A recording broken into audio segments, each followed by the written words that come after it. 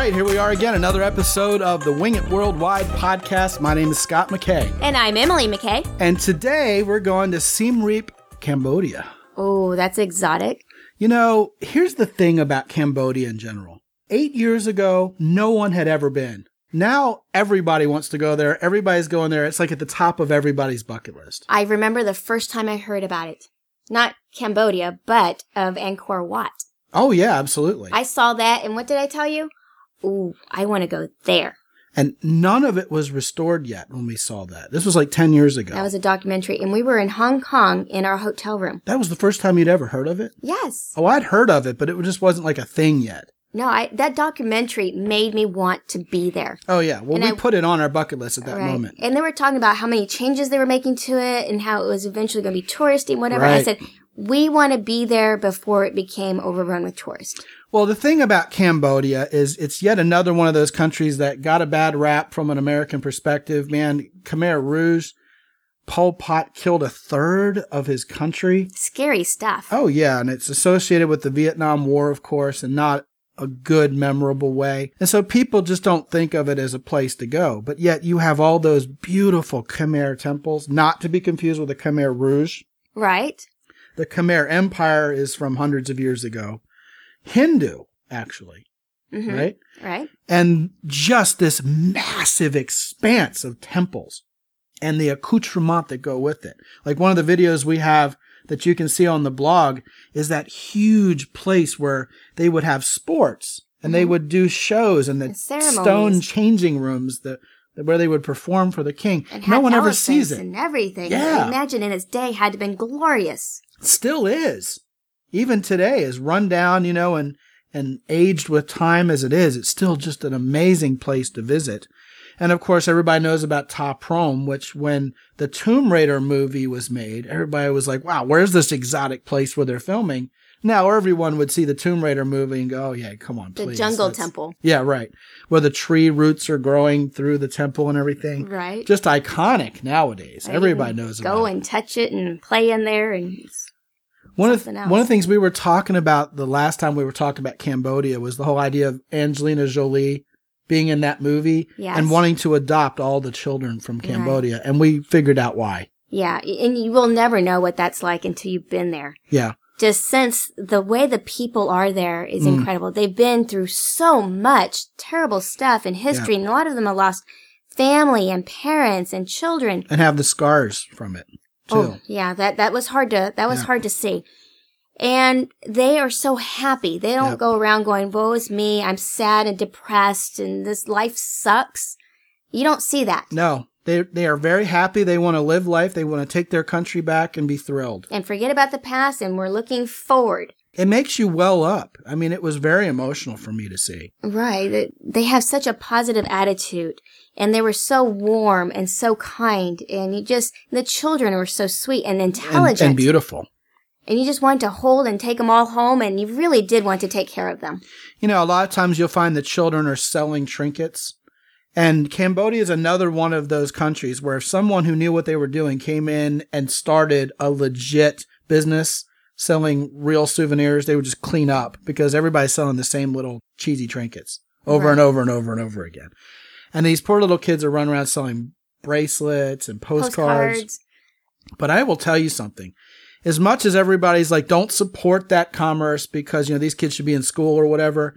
First of all, the culture is what it is. Right. Second of all, some of those kids are phenomenal salespeople. And they understand. They get it more than like 6- and 7-figure salespeople do here in the United States. Right. I want to hire them all and build a sales force. Right. Well, not only that, their math skills were incredible. They were faster than I could even calculate. I would want my calculator figured out. Oh, yeah. They knew how much you owed them and how much change to give you. They had it down. Oh, yes. Oh, yeah. Smart little kids.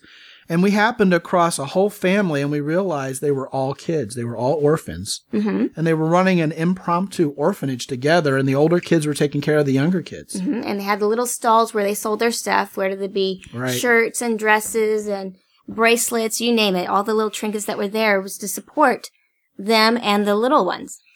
We couldn't help but think while we were there that we wanted to give back. And one of the things that they suffer from in Cambodia is the lack of clean water, like you hear about with Charity Water and other organizations that mostly serve Africa. Mm-hmm.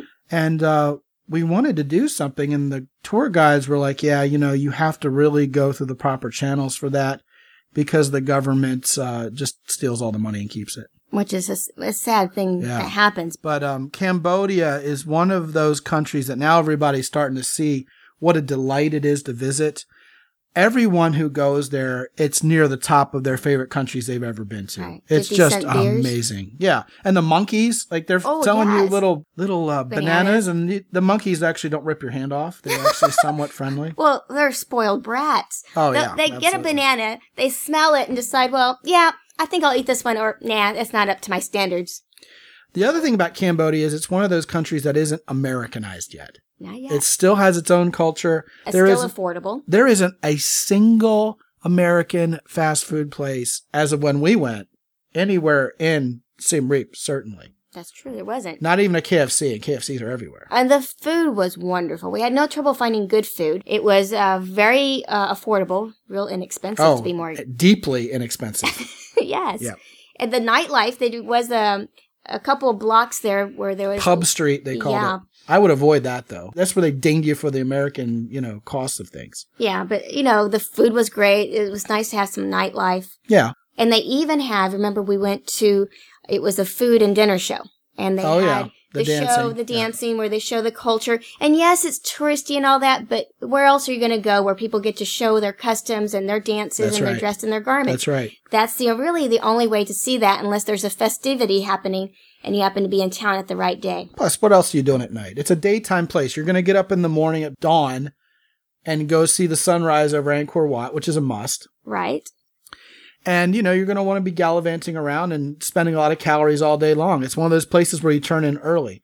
But I do remember when we went to the local bar, and remember that Canadian guy and I just were taking turns buying rounds of beer for the entire place. Because it was cheap. It was like $8 to buy everybody. And you got your beer glasses there. Got my beer glass there. And I was saying to the guy, hey, I want to buy one of these really cool beer glasses. Can I give you $5 for it? And the guy's eyes lit up.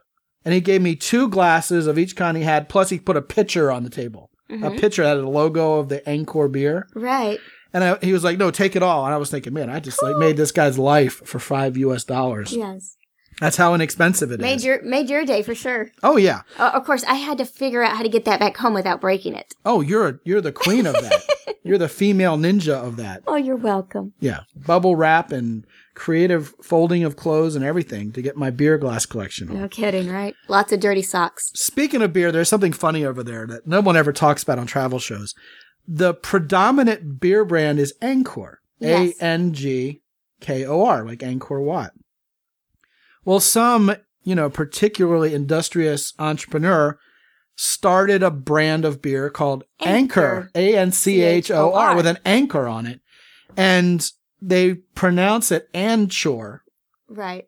Just so that people know what beer to order. Right. It's hard to order there unless you know exactly what you're pronouncing and making sure you order the right one. Well, basically it backfired on the entrepreneur because he was going to think, oh, I'm going to have Anchor beer and people are going to ask for Angkor beer and they're going to give him mine, Mm-hmm. But what happens is even when people want his beer, they're giving them the Angkor beer because Angkor beer is just ubiquitous. It's the national drink, It's always amazing to me how everybody has great beer, or at least has beer. Every country has beer. It's the thing that ties us all together. Is beer. But I got me an Anchor beer glass, too, and I still laugh about that. Yes.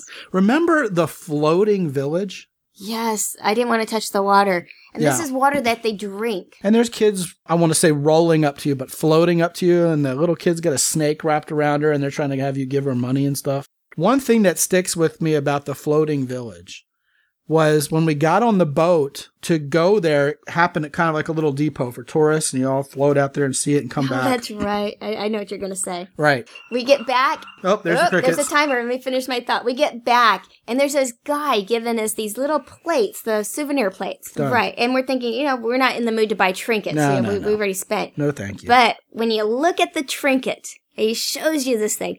It's a picture of yourself on the plate. And a good picture of you. Right, with Angkor Wat in the background. So in stealth mode, this guy took a picture of you, fired a plate in the amount of time it took you to see the village, which is like an hour. That guy earned his money. We bought it. That plate is sitting in the living room. It's like, I tell everybody had to have about it. That is the coolest souvenir operation ever. Right. Smooth. Yeah. Amazing. Amazing. Stealth mode. Yeah. Siem Reap, Cambodia, we could go on and on about. We didn't even pretty much touch the temples. There's so much more to talk about, including our guide who slept in and was drunk. Right. When he was supposed to meet us at the airport. The airport was brand new and beautiful. And they welcomed you with open arms. It's all on the blog, www.wingitworldwide.com/podcast. We'll get you to the show notes. Click on the link to the blog. More pictures, more fun from Siem Reap, Cambodia there. More information? Yeah, absolutely. Check us out on YouTube. Check us out on Pinterest. Lots of pictures there.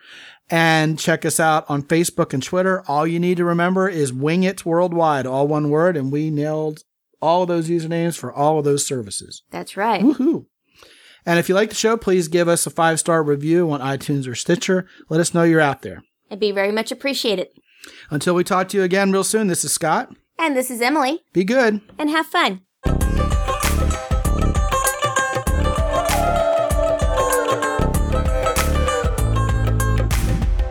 The Wing It Worldwide podcast is copyright X and Y Communications. All rights reserved worldwide.